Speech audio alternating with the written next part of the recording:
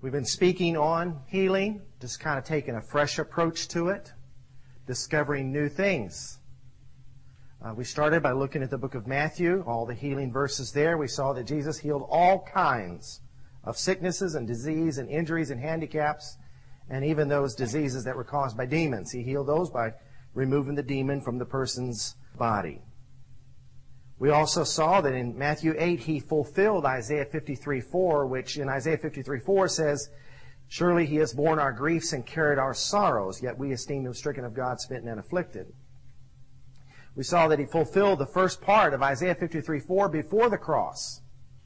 Because as He began to heal all kinds of people, it says He did this to fulfill the prophecy that said He Himself took our infirmities and bore our sicknesses. So the cross is all about sin and forgiveness. Amen? Now, indirectly, that affects sickness because sickness came into the world. But on the cross, Jesus bore our sins. But we saw that before the cross, He bore our sicknesses and our infirmities. Who knows, we serve the same Jesus today. He will heal the sick. We saw that He healed injuries, birth defects, all kinds of other things in the book of Matthew. We saw that He healed out of compassion. That He had compassion, which is sorrow, deep sorrow for the misfortune of another person. But it goes beyond that.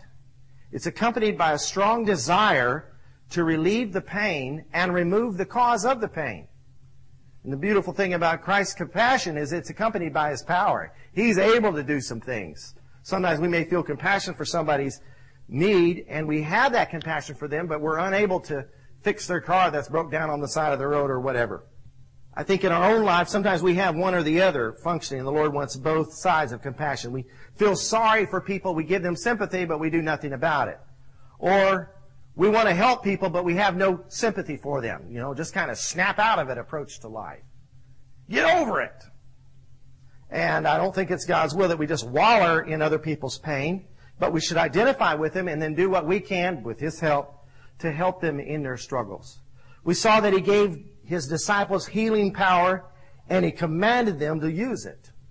And we saw in the Great Commission, He said, "Go and make disciples, baptize them, teach them to observe everything I commanded you."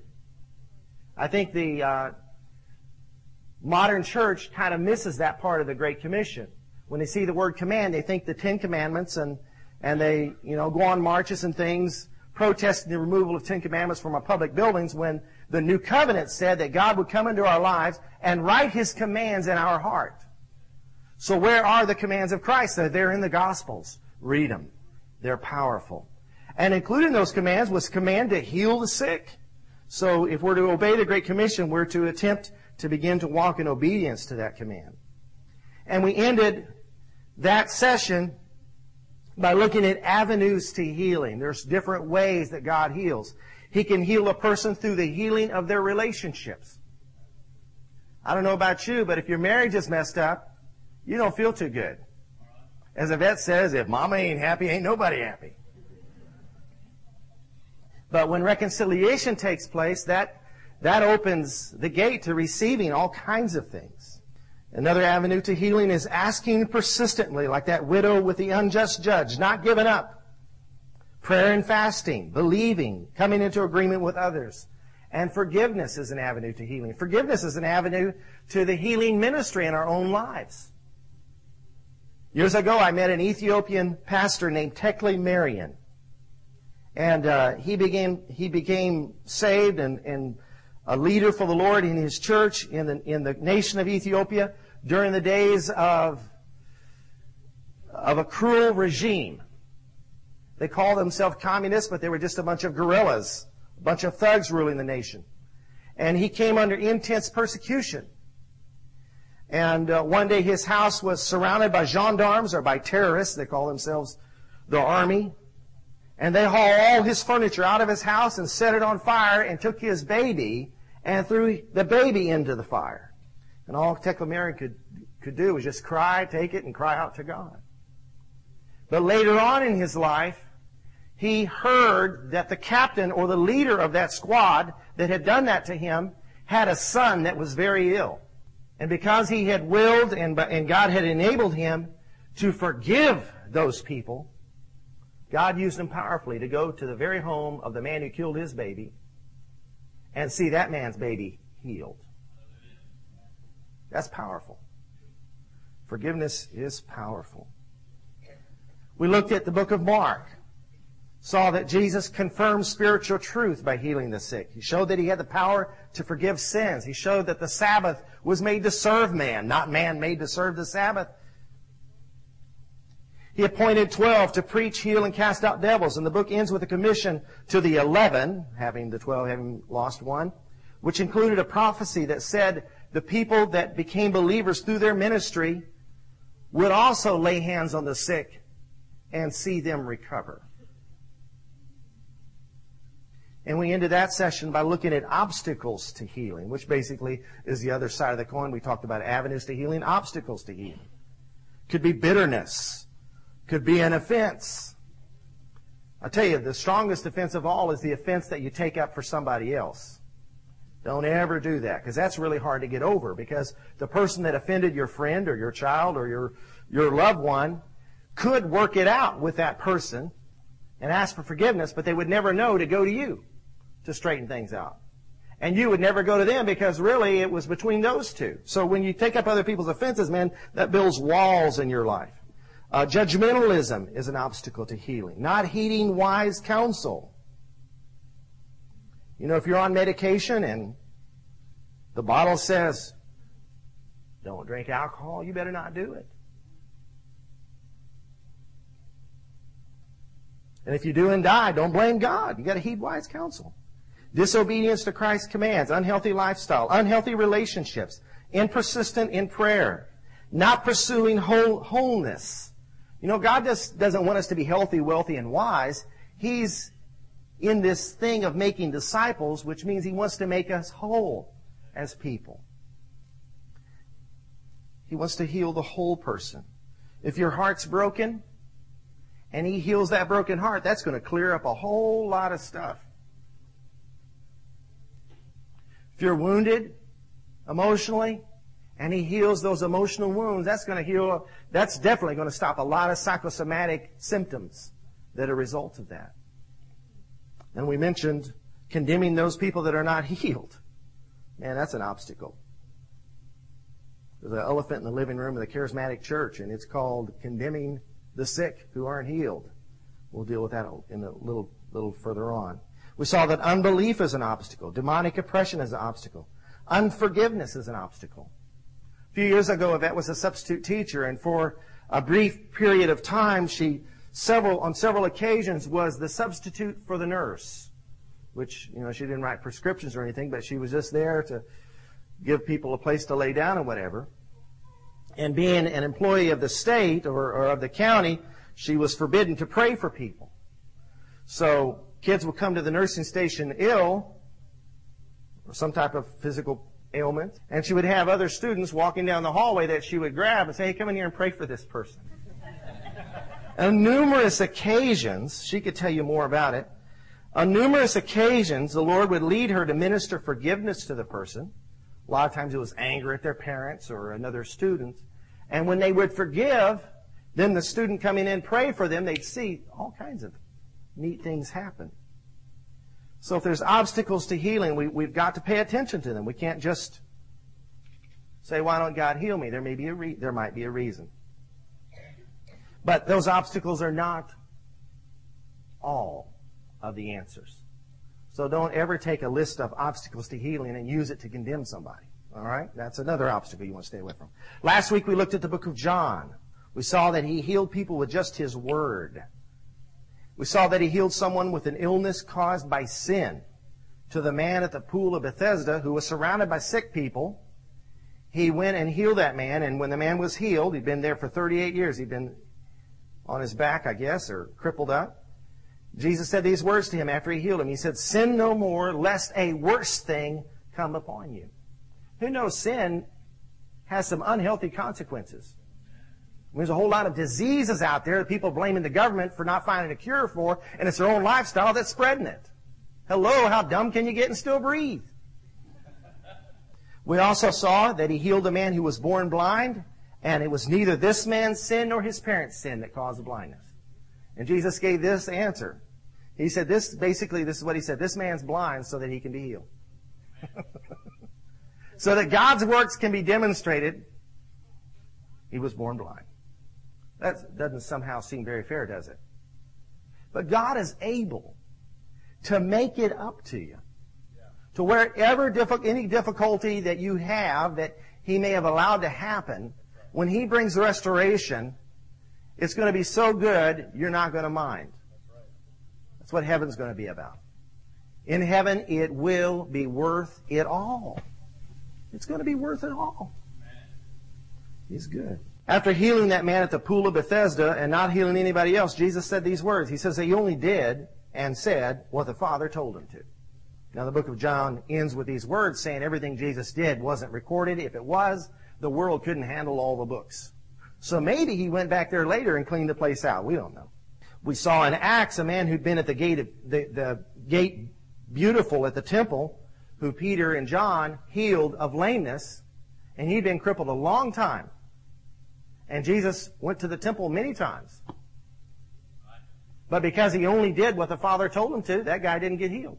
But if you read all the recordings of the healings of Jesus, either he went to the person and healed them, or they came to him. Everybody that came to him for healing was healed.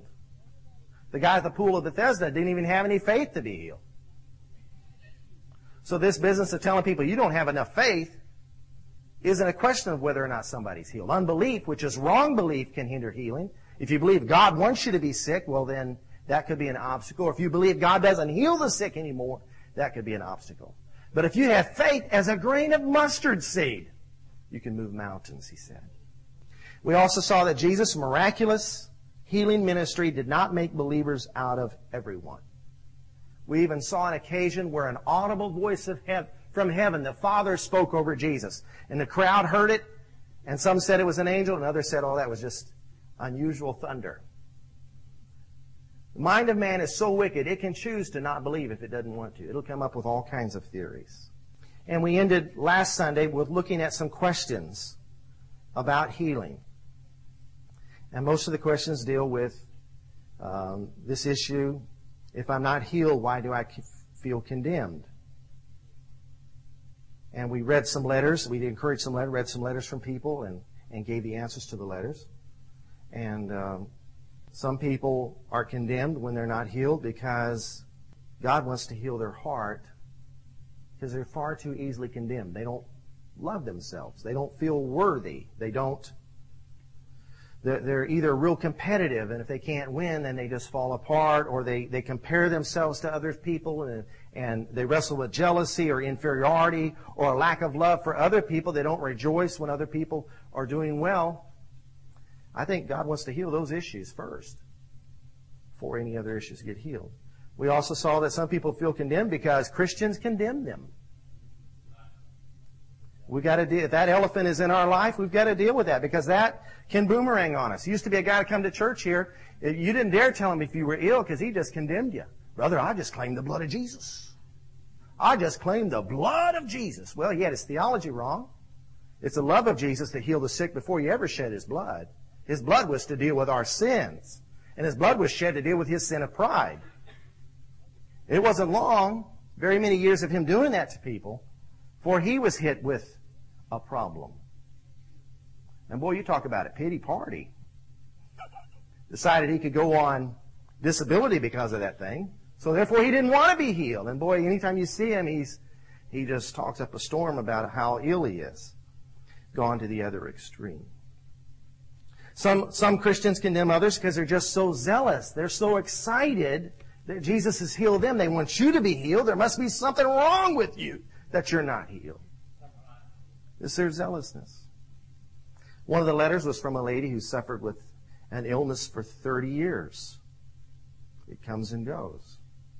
Another one was a very hard question that we all wrestle with, the death of a child. How do you explain that? I remember a few years ago we had a baby in the church hanging at death's door. The kid had been sick and then had a relapse, a little boy. Fever hit his body and the temperature went so high that to save his brain, the body does this thing where the blood is cut off to your outer limbs to circulate the blood between your lungs and your brain. And it wasn't long before he was in intensive care with black and blue arms and legs, and wound up losing one of his legs, but he came out of it. And he's a healthy young man today. They said his brain would be damaged. He's as brilliant a kid as you would ever meet. Said he'd be blind, and he sees fine. And when we prayed night and day for that kid, and the day he lost his leg, we were praying, and I heard God say this to my heart: I have heard your prayer. And in my mind's eye, I saw that kid playing soccer with a prosthetic on. And he plays soccer. I'd hate to be kicked by that leg. Well, there were some people in the church, they just couldn't handle it. They began condemning the kids, so we had to have a meeting. The parents were young. So we had to have a meeting with this couple, and the parents and the couple humbled themselves and asked for forgiveness, and they really responded well. But another couple didn't respond so well. We're going to change churches. And they began to condemn me. So I thought, I'm not going to argue with them. So I said, well, I just bless you, hallelujah. Let's sing that hymn, Blessed Departures. I just didn't want that nasty attitude in the church, and then I felt ornery, and I challenged them to take their glasses off and stomp on them in faith. If they're such great people of faith, let's stomp on your glasses. Of course, they wouldn't do that, and they left anyway. But the point is, there is an elephant in the living room of the church called condemning the sick. Now, I have another question that's come to me. And this question is, how can we give wise counsel to the sick without making them feel condemned? We don't want to run off one elephant and let another one take its place. All right? There are obstacles to healing. There are avenues to healing. There is such a thing as wise counsel. And we can't, out of fear of condemning, never tell people, hey, what does a warning label on that product say to you?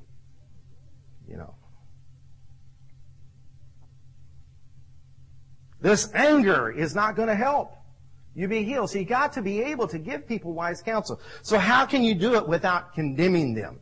Well, obviously, shame is not a good word to use. I think a real key is to pursue healing for the whole person. Don't just get your eyes on the malady, on the weakness, on the infirmity. This person has been loved by Jesus Christ. He died on the cross for that person.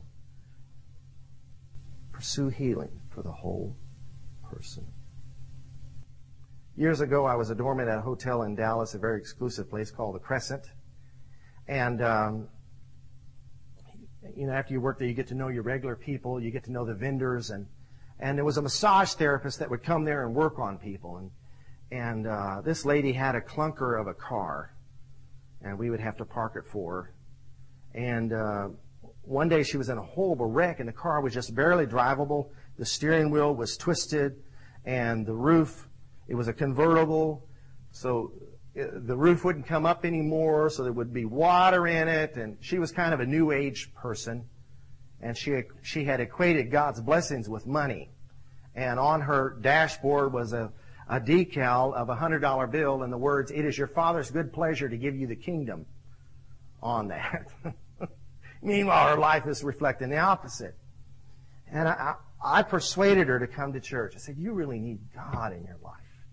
You need the Lord. So she came to church, Shady Grove Church in Grand Prairie. They have a floor mic like we do.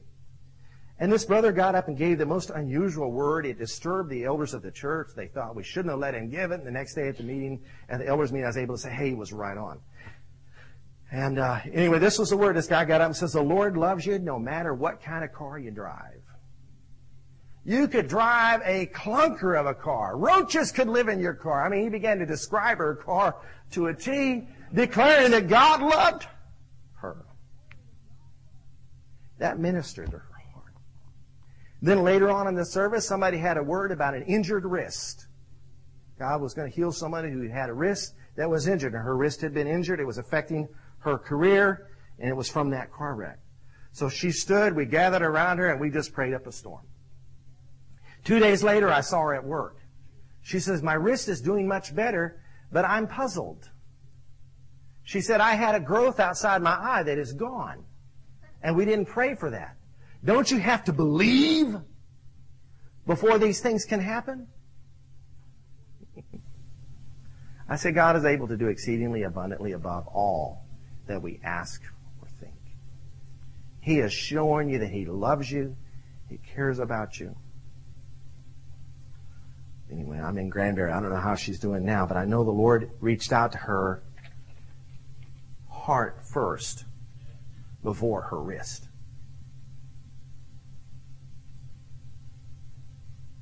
So a person who's ill, you could ask them this question. Are there any other areas, before we pray for your illness, are there any other areas in your life that the Lord might want to make you whole?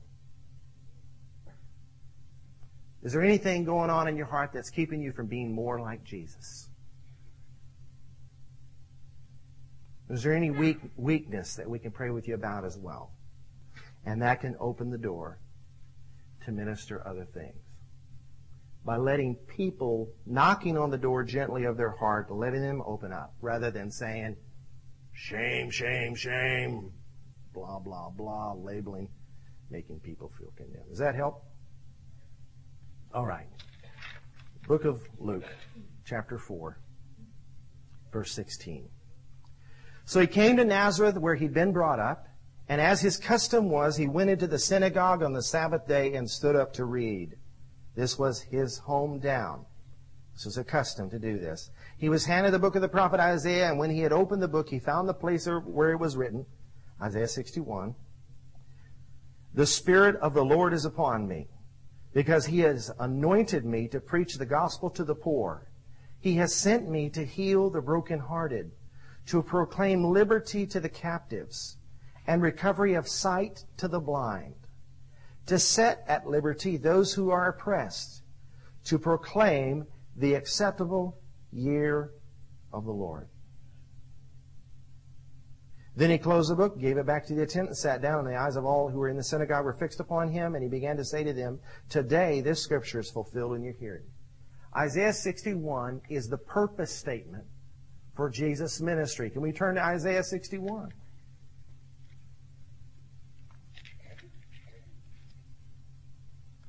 It's very easy to see that he is interested in making people whole persons. The Spirit of the Lord God is upon me, because the Lord has anointed me to preach good tidings to the poor.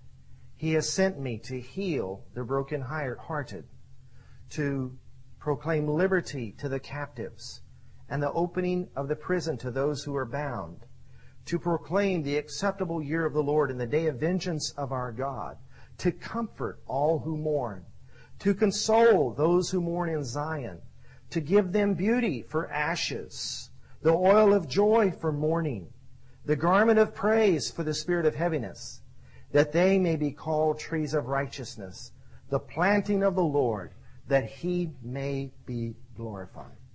Jesus' purpose in His ministry was not just to make people feel better, but it was to make them better, to make them His disciples, to give them beauty for ashes, joy for mourning, praise for heaviness, to make them trees of righteousness, so that God could be glorified.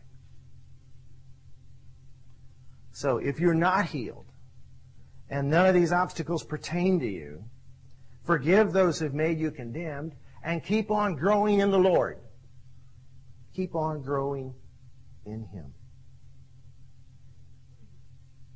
And He will be glorified. An example, a modern model to us of a person that has done that is Johnny Erickson Tata. I mean, I heard it just this last week on the radio preaching. To those who are paralyzed by fear, to those who are crippled by discouragement, to those who are quadriplegics due to their wounds and broken hearts, there's hope in Him. Powerful testimony, being a quadriplegic herself. So Jesus proclaimed His purpose statement by quoting from Isaiah 61, and He fulfilled this purpose to everyone who recognized his authority. Look at these passages. Luke 4:31 said that looking at Luke 4, they didn't recognize his authority when he quoted this. He grew up there. They thought, who does he think he is? And they wanted to kill him, and he escaped from there for his life. Other occasions, they rejected him in his hometown, and the word says he could only heal a few sick people. He could do no mighty work there because they didn't recognize his authority. Luke 4:31, he goes to Capernaum, and there's a whole different response. A city of Galilee, he was teaching them on the Sabbaths, obviously in their synagogues. They were astonished at his teaching, for his word was with authority. So no doubt he read that verse there, and they said, great! Now in the synagogue there was a man who had a spirit of an unclean demon. He cried out with a loud voice, saying, let us alone. What have we to do with you, Jesus of Nazareth? Did you come to destroy us? I know who you are, the Holy One of God. But Jesus rebuked him, saying, be quiet and come out of him. And when the demon had thrown him in their midst, it came out of him and did not hurt him. They were all amazed and spoke among themselves, saying, what a word this is. For with authority and power he commands the unclean spirits, and they come out. And the report about him went out into every place in the surrounding region. So he's in their synagogues preaching on the Sabbath. They recognize his authority. And then he releases a guy from demons by exercising his authority that they recognize. And they were amazed at his word. All right, look at Luke 5, verse 15. This report from Luke 4:37 about Jesus went on to every place in the surrounding region. Luke 5:15. However, the report went around concerning him all the more. He tried to kind of quench the report from spreading. And great multitudes came together to hear and be healed. In his healing meetings, people came to hear because they recognized his authority, and then he healed. So they came to hear and be healed. Luke 6:17. He came down with them, stood on a level place with a crowd of his disciples and a great multitude of people from all Judea and Jerusalem and from the seacoast of Tyre and Sidon, who came to hear him and be healed of their diseases, as well as those who were tormented with unclean spirits, and they were healed. And a whole multitude sought to touch him, for power went out from him and healed them all. So they came not just to be healed, they came to listen. There was a recognition of his authority. Luke 7 verse 2 talks about a centurion who had a servant dear to him who was sick and ready to die. And when the centurion heard about Jesus, he sent elders of the Jews to him, pleading with him to come and heal his servant. Verse 6, Jesus is responding to his request. He went with them. Verse 6 of Luke 7 says he was already not far from the centurion's house, and the centurion sent friends to him, saying this to him, Lord, do not trouble yourself, for I am not worthy that you should enter under my roof. Therefore I did not even think myself worthy to come to you. But speak the word, and my servant will be healed. For I also am a man placed under authority, having soldiers under me. And I say to them, go, and he goes, and to another, come, and he comes, and to my servant, do this, and he does it. When Jesus heard these things, he marveled at him, turned and said to the crowd that followed him, I say to you, I have not found such great faith, not even in Israel. And he healed the servant from out there in the yard without the centurion coming to him.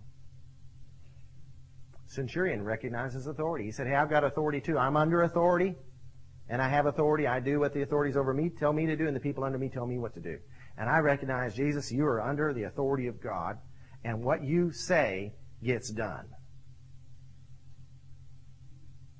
Recognition of authority. And it happened. Luke 8:41 talks about a man named Jairus, a ruler of the synagogue. All right, this guy has some authority, some respectability in the community. He comes to Jesus and falls down at his feet. begging him to come to his house. Why would a man of respectability do such a humiliating thing? He recognized his authority, man.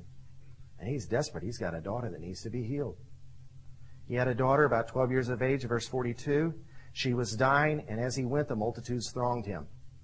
Between verse 42 and 49, there's a woman with the issue of blood that touches the hem of Jesus' garment, and she is healed of her infirmity. Verse 49, while Jesus was still speaking, someone came from the ruler of the synagogue's house, saying to him, "Your daughter is dead. Don't trouble the teacher." But when Jesus heard it, he answered him, saying, "Do not be afraid, only believe, and she will be made well." When he came into the house, he permitted no one to go in except Peter, James, and John, and the father and mother of the girl. Now all wept and mourned for her, but he said, "Do not weep. She is not dead, but sleeping." And they ridiculed him, knowing she was dead. But he put them all outside. Just get out. Get the unbelief out of the room. Took her by the hand and called, saying, "Little girl, arise." Then her spirit returned, and she arose immediately, and he commanded that she be given something to eat.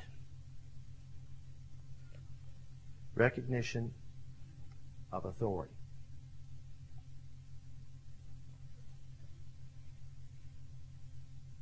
When we are well, when all is going fine, are our hearts eager and hungry to hear Jesus? When we read the words in red, is there a desire for Him to rule in our hearts? Do we recognize His rights, His authority in our own lives? We need to. Other side of the page. Jesus continued His Isaiah 61 purpose in sending out His disciples. Luke 9:1, He called 12 disciples to them, gave them power and authority over all demons and to cure diseases. And He sent them to preach the kingdom of God and to heal the sick. Verse 8, so they departed, went through all the towns, preaching the gospel and healing everywhere. So I personally believe, in like fashion, those who recognize the authority of the message they were preaching received the benefits of that message. Luke 10:1, Jesus appoints 70 others and sends them out 2 by 2 to go into every city and place where He was about to go. Verse 8, He said, "Whatever city you enter and they receive you, eat such things as are set before you and heal the sick there. And say to them, the kingdom of God has come near to you." Verse 17, the 70 returned with joy, saying, "Lord, even the demons are subject to us in your name." And He said to them, "I saw Satan fall like lightning from heaven. Behold, I give you the authority to trample on serpents and scorpions and over all power of the enemy, and nothing shall by any means hurt you. Nevertheless, do not rejoice in this, that the spirits are subject to you, but rather rejoice because your names are written in heaven." Salvation is eternal. Demons can come back. If they find a person cleaned up and not filled up, they'll bring 7 of their friends with them. So don't get excited about authority over demons. Be excited that your names are written in heaven. That's the ultimate purpose of Jesus, to come and redeem humanity, to give us eternal life. Jesus even continued this purpose at His arrest when His disciples forgot it. All right, He tells them, hey, it's about healing and proclaiming. It's about preaching and casting out devils. And there in the Garden of Gethsemane, He gets arrested. They forget about the purpose, man. Forget about this Isaiah 61. And Peter drew his sword, we know this from the other Gospels, and struck the servant of the high priest and cut off his right ear. I don't think Peter was aiming for his ear. I believe I'm going to cut a guy's ear off and teach him a lesson. I mean, he was aiming to kill, so he was probably swinging his sword like this. And the servant ducked and lost an ear. But Jesus answered, Luke 22:51, said, "Permit even this." And He touched his ear. This guy was named Malchus. He touched his ear and healed him on the cross. He's praying for the people that are killing him. Father, forgive them. They don't know what they did. Here at His arrest, He heals a guy that's there to arrest him. He never lost sight of His purpose. Luke wrote another book called the Book of Acts, and it's the story of the evangelistic church, the Acts of the church, the Acts of the Apostles. He continued this purpose through his evangelizing church. Look at these amazing stories. Acts 3:2, a certain man lame from his mother's womb was carried, whom they laid daily at the gate of the temple, which is called Beautiful, to ask alms from those who entered the temple. Who, seeing Peter and John about to go into the temple, asked for alms. And fixing his eyes on him with John, Peter said, "Look at us." So he gave them his attention, expecting to receive something from them. Then Peter said, "Silver and gold have I none, but such as I have give I thee. In the name of Jesus Christ of Nazareth, rise up and walk." And he took him by the right hand and lifted him up. And immediately his feet and ankle bones received strength. So he, leaping up, stood and walked and entered the temple with them, walking and leaping and praising God. Pastor Olin, my pastor, tells a story. When he went to Shady Grove, it was a denominational church. It was traditional. And in his first deacons meeting, he says, "Hey, I want to teach you all a song." And he began to sing this, Peter and John went to pray. And they said, "Silver and gold have I none, but such as I have give I thee. In the name of Jesus Christ of Nazareth, rise up and walk, walking and leaping and praising God, walking and leaping and praising God, walking and leaping." He said, "Isn't that a great song?" Yeah. He said, "There's even hand motions to it." He said, "Walking and leaping and praising God, walking and leaping and praising God." It wasn't long before they were having a vote to get him out of there. He proclaimed that this miracle opened the door for Peter to preach to thousands again, proclaim the gospel, and this lame man had been there for years. Jesus had walked by this guy and left him there. Why did he do that? Well, the guy didn't ask him to heal him. He's asking him for alms. And Jesus wasn't out passing out money, per se. He was out preaching the gospel and healing those who came to him for healing. But in the heart of God, there's a day I'm going to heal that guy, and thousands are going to hear about me after the resurrection. That's what happened. And Acts 5:14 talks about the church growing. Believers were increasingly added to the Lord, multitudes both of men and women, so that they brought the sick out into the streets and laid them on beds and couches, that at least the shadow of Peter passing by might fall on some of them.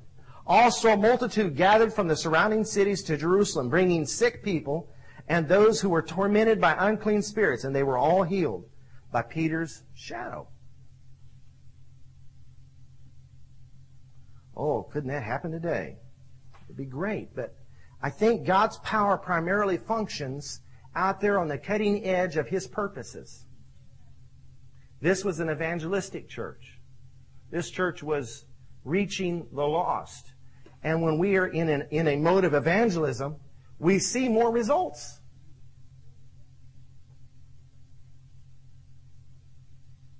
Acts 9:31. Then the churches throughout all Judea, Galilee, and Samaria had peace and were edified, walking in the fear of the Lord and in the comfort of the Spirit, and they were multiplied. Now it came to pass, as Peter went through all parts of the country, that he also came down to the saints who dwelt in Lydda. And there he found a certain man named Aeneas, who had been bedridden 8 years and was paralyzed. And Peter said to him, "Aeneas, Jesus the Christ heals you. Arise and make your bed." Then he arose immediately. So all who dwelt in Lydda and Sharon saw him and turned to the Lord. So it was the disciples' understanding that Jesus was the one doing the healing through them. They were His instruments, the avenues through which He flowed. Acts 14:8. And in Lystra, a certain man without strength in his feet was sitting, a cripple from his mother's womb, who had never walked. This man heard Paul speaking. Notice, he's listening to the Word. Paul, observing him intently, seeing that he had faith to be healed, said with a loud voice, "Stand up straight on your feet." And he leaped and walked. Years ago, my father pastored in Bloomington, Illinois. That's where I went to high school. Graduated from Normal Community High School, Normal, Illinois. Town called Normal. Interesting. See newspaper headlines like, "Normal man beats wife."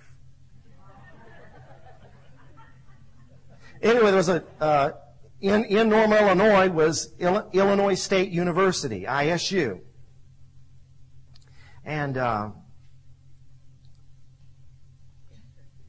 There was a student that went there that started coming to our church, a handicapped girl in a wheelchair. And she came forward for prayer. And my father had a real sense that the Lord was going to heal her. But he said He's going to do it in a way that no man gets the glory for laying hands on you. So, several months later, we're in a revival meeting. Now, this is a hot Pentecostal church, We're in a revival meeting, and had an evangelist there preaching. And during a time of praise and worship, this girl comes out of her wheelchair leaping all over the auditorium. The place went ballistic, man. And those were, back in the 70s, it was in the hippie days. And a hippie had wandered in off the street. And I went back and met him, and I told him what had happened. And I said, "What do you think?" He says, "Hey, there's a lot of energy in this place. Far out, man." Acts 19:11 says that God worked unusual miracles by the hands of Paul, so that even handkerchiefs or aprons were brought from his body to the sick, and the diseases left them, and the evil spirits went out of them. So he prays over these pieces of cloth, and they take them to sick people, and they're healed. And he didn't send envelopes with them for an offering. Hello? I am sick and tired of hearing people saying that one TV evangelist, if he hadn't given $10,000, God wouldn't have healed his son. That's a bunch of bunk. Jesus was healing people for free before the cross. Acts 28, verse 8. And it happened that the father of Publius lay sick of a fever and dysentery. That's bad stuff. Is anybody hungry?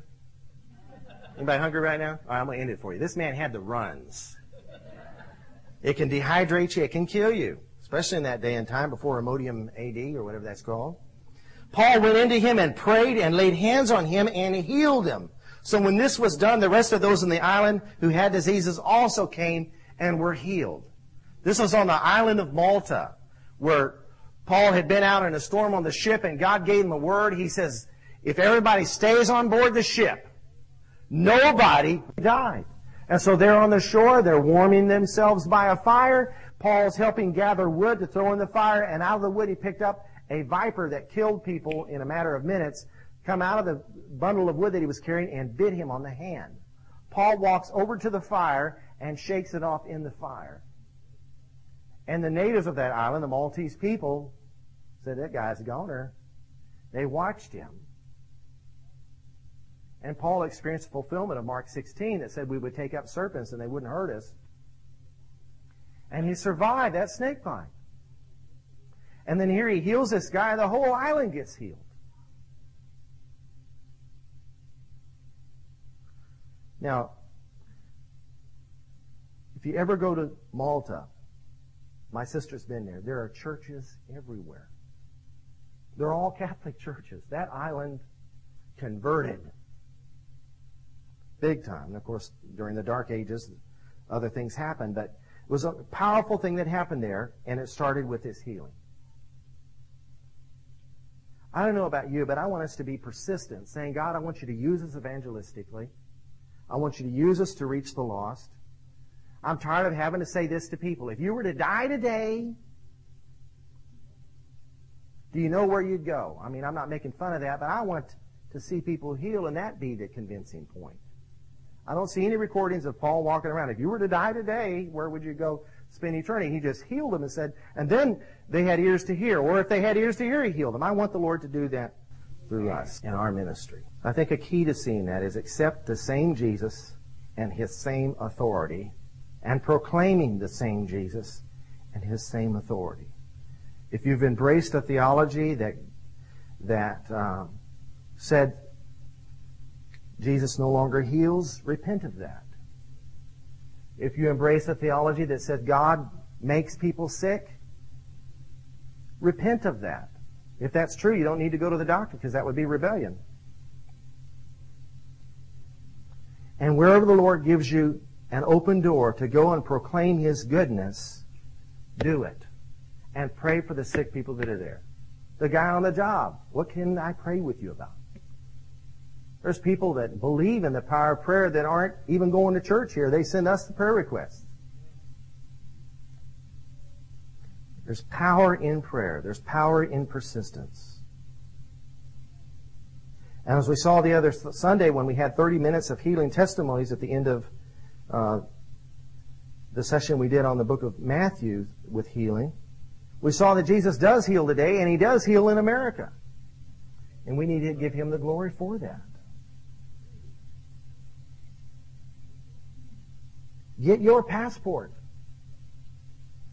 Make yourself available. Well, I can't afford a plane ticket. Well, you can afford a passport. Get that first. And see what God will do. Because He's into people hearing the gospel. In the great missionary statement, Oswald Sanders, I think it was, or one of the other fathers of the modern mission movement, says, no man has the right to hear the gospel twice till everyone's heard it once. And there's more people in the world that know about Coca-Cola than know about Jesus. It's the truth. Dude, go back in the densest of jungles and they're drinking Cokes back in there. Coke amazingly has a product where they're able to go into a country and develop a product using their stuff, using their people, using their skills, and supply that country with soft drinks at prices they can afford. Well, those people need to know about Jesus. He's the real thing. And things go better with Him. Stop. Let me end with one other story. My dad got an opportunity to go preach in Ghana. We were living in Liberia. And he went to Ghana and came back with this most amazing story and a picture. And I didn't bring it with me. I can't remember where I put it. But there was a brush arbor set up in this town square, and they asked him to come and preach. And after he preached, he prayed for the sick, and then there was going to be more singing and more preaching. And in the prayer line was a man who'd been bent double for years. And my dad said he laid hands on him and prayed a simple prayer, and the guy's back began to snap and crackle and pop, and the guy stood up straight and started running. And wouldn't stop running, just back and forth all over the brush arbor, creating quite a disturbance, drawing attention to himself. He's just so excited to be running. And that was fine during the singing, but then it was time to preach again, and the guy wouldn't stop being a disturbance. So the ushers grabbed him and said, "Sir, you're going to have to sit down." And he said, "I've been sitting down too long. Let me run." Lord Jesus, set your church free. Lord, this is the hour for the body of Christ to rise up and serve you. Lord, where we've been critical of one another, I ask you, Lord, to forgive us. Make us loving people. Lord, I pray that you use us to reach the lost in this community, in this county, in this state, in this nation, in Mexico, Canada, and around the world. Lord, life is too short, eternity is too long, hell is too hot, and heaven is too good to live lives of pettiness. Lord, lift up our eyes to your purpose. Help us to see that we're to continue your ministry. In Jesus' name, Lord. To continue your ministry. And in that, Lord, I ask you to heal our bodies so that we're strong, so that we can serve your purposes and not our own. Help us, Lord, not to lose sight of that purpose. In Jesus' name. I want to end the service with a time of prayer. For anyone needing prayer, it could be for healing or some other need. But before we do that, I want to proclaim the goodness of God. God loves you. He sent His Son to die for you. He knows everything. He knows that you're here. He knew that you were going to be here before you knew you were going to be here. And He set you up to hear what you heard today. Yet there's some things God doesn't know. He doesn't know of a sin that He doesn't hate. He can't stand sin because it separates man from Him. But He doesn't know of a sinner that He doesn't love. So the dilemma is, There's no sinners that God doesn't love. He doesn't know of any. And there's no sin that He doesn't hate. He doesn't know of any sin that He doesn't hate. None are acceptable in His sight. And He doesn't know of any other way to save a sinner whom He loves from the sin that He hates than through a relationship with His Son. There's no other way. He knows of no other way. And He knows of no better day to save a sinner whom He loves from the sin that He hates through the relationship with His Son. He knows of no better day for that sinner whom He loves to be saved than today. He loves you. Maybe you've been away from Him. You haven't been walking with Him. He knows of no better day for you to get back on the narrow path than today. Today is the day to follow Him. His command still stands. Repent and follow me. Turn from your sin. Turn to Him and follow Him. Today's